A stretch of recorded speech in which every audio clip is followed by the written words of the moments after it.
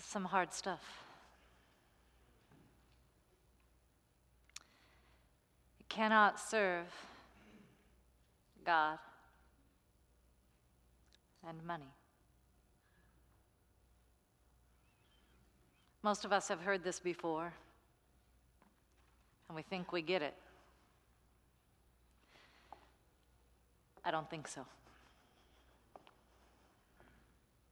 It's hard stuff. And so let's start as Jules so beautifully invited us with that piece of music, in a place grounded in this peace. It's how Jesus began. You cannot serve God and money comes at the end of a series of stories. Jesus tends to the people, helping us find our way to the place of peace. And you know these stories because there are 3 parables that are often talked about together. They're talked about a lot, actually. They're stories you're familiar with. There was a shepherd who had 100 sheep, but one of them wandered off. And don't you know that shepherd? He went through the wilderness, night and day, brambles, hills, to find that one lost sheep. And when he found that one lost sheep, he lifted him and put him over his shoulders, and he carried that sheep all the way home, rejoicing. For who would not rejoice that the one lost was found and brought home? And Jesus continues and tells another story we know. There was a widow who had 10 coins of silver, but somehow she lost one. And so she lit a lamp, and all through the night, she got on her hands and knees. She took a broom, she swept and looked and searched until she found that one lost coin. And then she called her neighbors. She said, "Come and celebrate with me." Why? Of course I'm rejoicing. I found the coin I thought I had lost. It's been here all along. Hallelujah. And then the third story we know. Jesus continued and said there was a father who had 2 sons. And one of his sons, the young one, said to his father, "Give me everything that's mine. I've got a life to live." And he took it all and he went out into the world. And he played hard, and then life got hard, and he realized he didn't have what he needed anymore. The scripture story tells us he's rolling around with the pigs. Some of you can relate, amen? Amen. I'm just saying. And so that son gets down on his knees. He realizes, what am I doing here with the pigs? I have a home. I'm going home. And I will just fall at the feet of my father. I will say, "I'm so sorry. I was young. I was dumb. I didn't know. How can I make it up to you? Just let me come home." And so that son makes that hard journey back.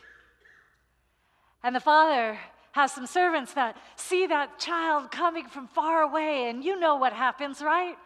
They say, "Your son is coming," and the father says, "Quick, get the fatted calf, get the robes, prepare for a party. We are celebrating that child that's been lost so long is coming home."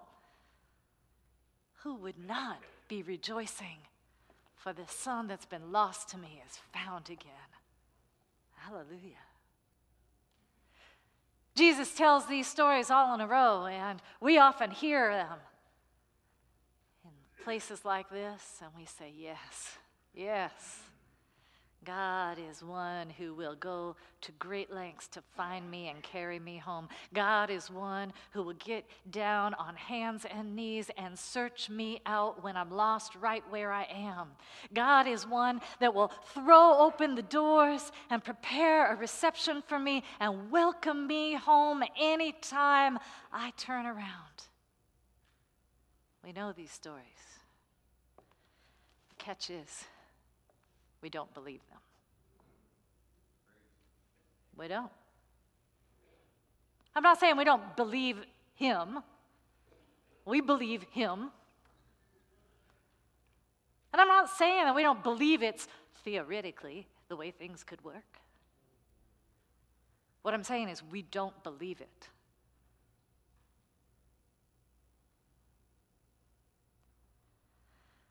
You see, we have these hearts that want to believe, that are just torn open half the time. Please help me, God.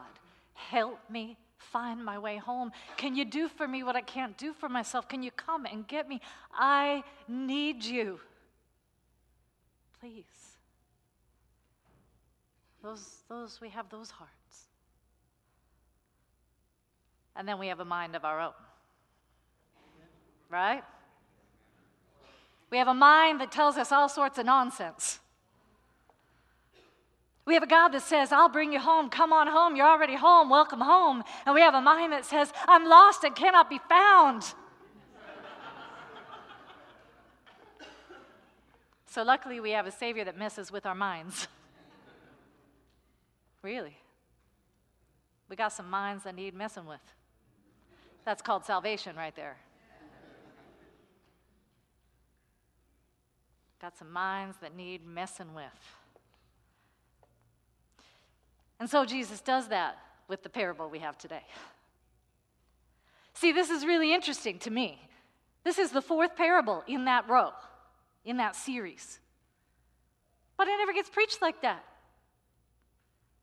It's like those three stories are all, a set. And then there's this weird mind-messing parable at the end. So they just leave it off. I'm not kidding. Who of you understands that, really? Come on. Beautiful reading happening. Don't tell me you weren't just a little bit confused. Okay, wait a minute. Okay, wait. Let me get this story. So, all right. So the guy's dishonest. And then the householder says, you're being dishonest. I can't have you handling my business anymore. So I'm going to let you go. And so the guy says, oh my gosh, the jig is up. I better do something quick because I can't take care of myself. So let me go ahead and, be dishonest. It's worked for me in the past. Let me be a little more dishonest. Well, I can.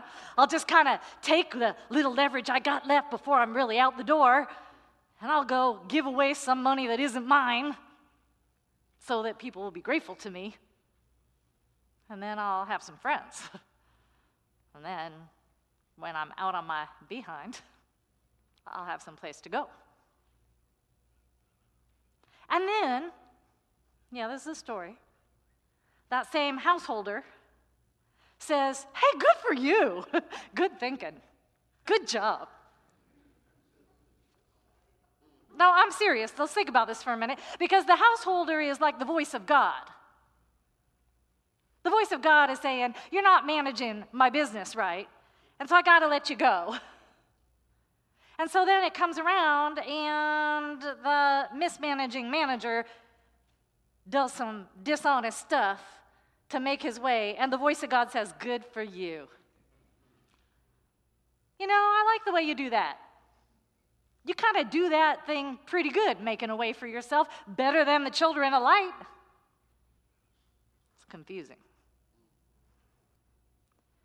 So then we think, oh good, there's a key, because right after all this craziness story, there's some basic moral of the story thing. So let's hear it. So the moral of the story, if you can't be faithful in small things, you can't be faithful in much. All right. Not sure how I'm going to work with that, but all right.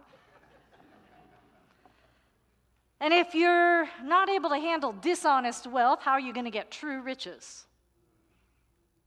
I'm not really sure what that means. I could work with it, but not sure. And then this weird thing about, if you can't handle other people's stuff, who's going to give you what's yours? Wait, who's going to give you what's yours? Is that like a trick question? Because it's already confusing. Oh, but thank goodness. all this mind-messing stuff. We get at least to something that makes sense at the very end. You can't serve two masters. All right, now we're getting somewhere. Because you're either going to love the one and despise the other, or you're going to be devoted to one and hate the other. Great. The bottom line, let's go with this. You can't serve God and money. Good deal. We're good. We can work with that. Except we don't.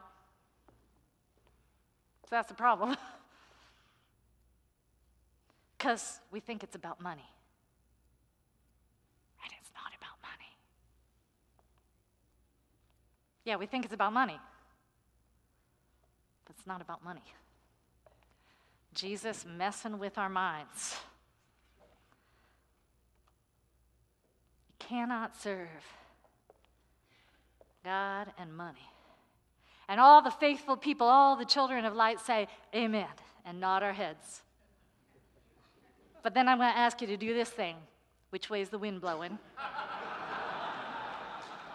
Let me just ask a couple simple questions, like, have you ever been rushed in the morning because you had to get to work because your job pays the bills and you better get there on time so you don't have time to pray?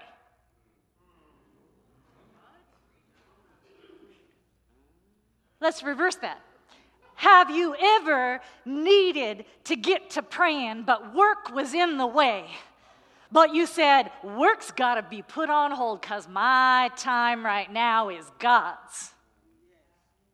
First things first. I'm just saying.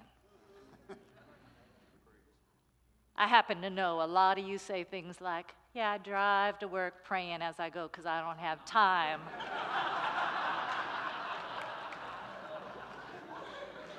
Yeah, I pray in the shower because I don't have time.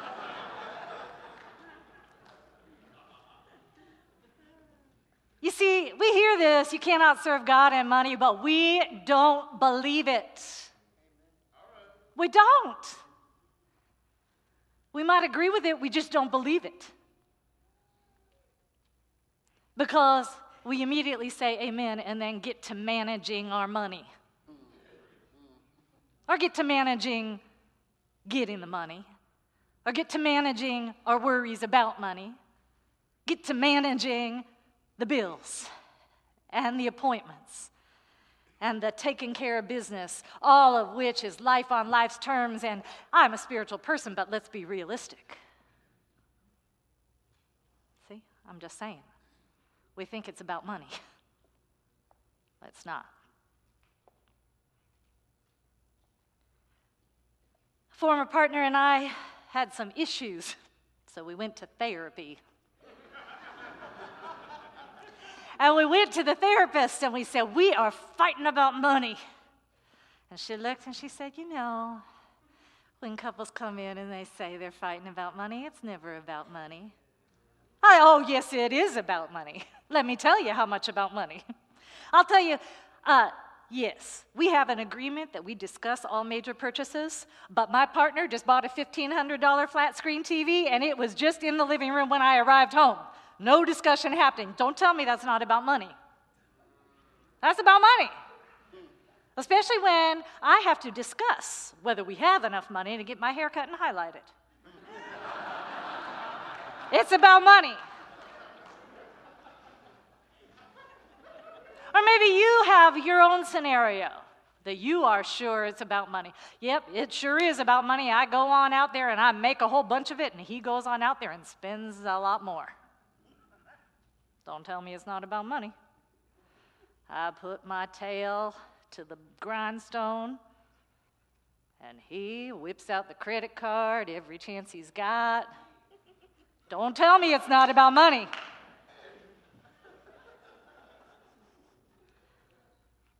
I'm going to tell you it's not about money. You see, the thing is, we believe it's about money. We really do. But if we follow it all the way through, we find out it's really about what we don't believe.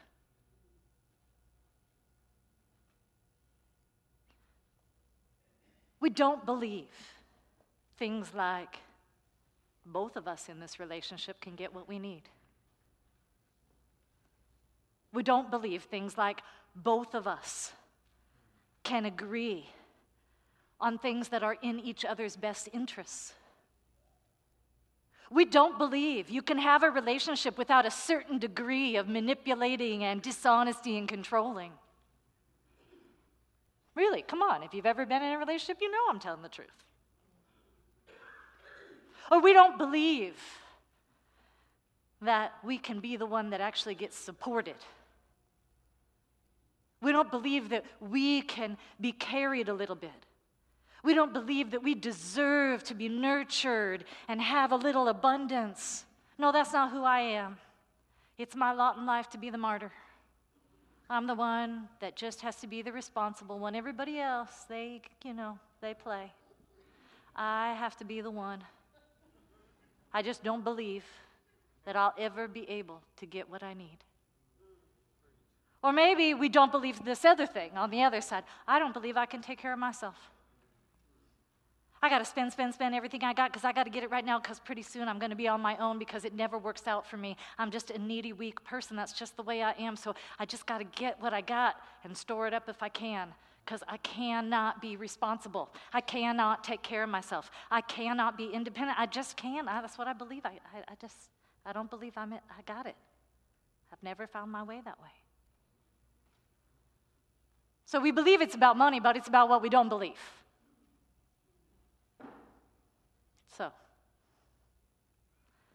let's check that out for a minute. In order to understand this story, we got to go to the beginning of the story. There's a guy who's managing God's money. He's mismanaging God's money.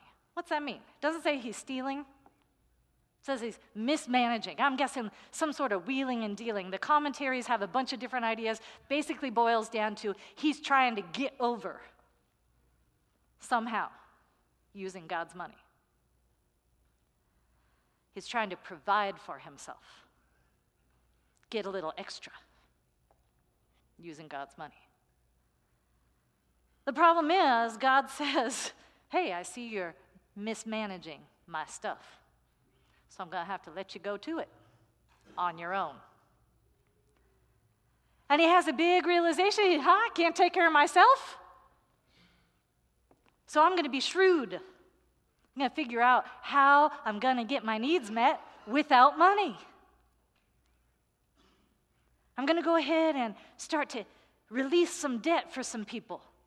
I'm going to talk to people about what they need and I'm just going to get that kind of cleared up in a certain kind of way so that I can get welcomed into the homes that will provide me some shelter and some community and a place to belong once I'm out on my behind.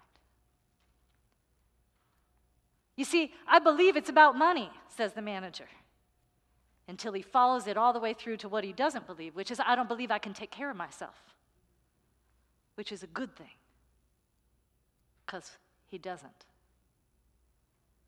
And that allows him to come to believe the thing he couldn't believe in the beginning, which is even without money, there are ways that everything he needs can be provided for. And so here's this lesson that we get. And it's interesting because Jesus is talking at this point to the disciples. Those first 3 stories, Jesus is talking to the crowds. And then he turns around and he says, and now, for you who are children of the light, for you who are the believers, who think that believing in God is the same thing as believing that God will care for you. The people around you who don't believe in God, they kind of find their way more quickly to this truth because they are able to follow what they think will take care of them all the way through to hitting bottom to realize it won't take care of them so that they have to turn to the provision that's all around them. In that way, God says, good for you to that manager. You hit your bottom, you kept going, and you are finding out what it's really about. Good. You followed what you thought you believed in all the way to discovering what you don't believe in, and then found another way to be cared for. This is the invitation to us, people. We had to start at the beginning of the story to get some of this, and I'm going to tell you that we actually needed to start a little bit further back, the end of the last parable. The last parable about the lost son. You see, because there's another son. That story about the lost son does not end with hallelujah, the lost son is back. Do you know how it ends? It ends with the other son who's been there all along. The one who's been saying to his father, what about me? What about me? I did everything right. I've been staying here. I've been working for you. I've been faithful to you. What about me? You're not throwing me any parties. And the father turns, and this is where that story ends. The father turns to that son. I'm going to call him the lost son. Turns to that son and he says, my child, you are always here with me, and everything I have is yours. You are always here with me. Everything I have is yours. You are looking at what you don't have, and there you are blinded to everything that is already yours. And then Jesus tells the story we have today. To help us learn this lesson deeply. For we, the faithful, the children of light, are the lost sons so often. We're doing everything right. We're being faithful. We're showing up where we think we need to show up, but we don't get it. We don't have to earn a thing, it's already ours. We don't have to prove our worth, we're already worthy. And as long as we're looking at what we don't have, we are blind to all the provisions around us. It's already here, people. Everything you need is already here. I am not kidding. Jesus needs to mess with our minds. We need to be reminded of the truth of God's provision, who we really are, so that we can find our way from what we believe all the way through to what we don't believe, so that we can come to believe in the thing we don't believe yet, which is God's provision is total and complete. And we are already home. Over the next 6 weeks, we will discover together some practical ways to move in and through our anxious hearts to the place of the prosperous heart, serene, secure, and trusting in God's provision for our lives. I look forward to the adventure with you. Welcome home.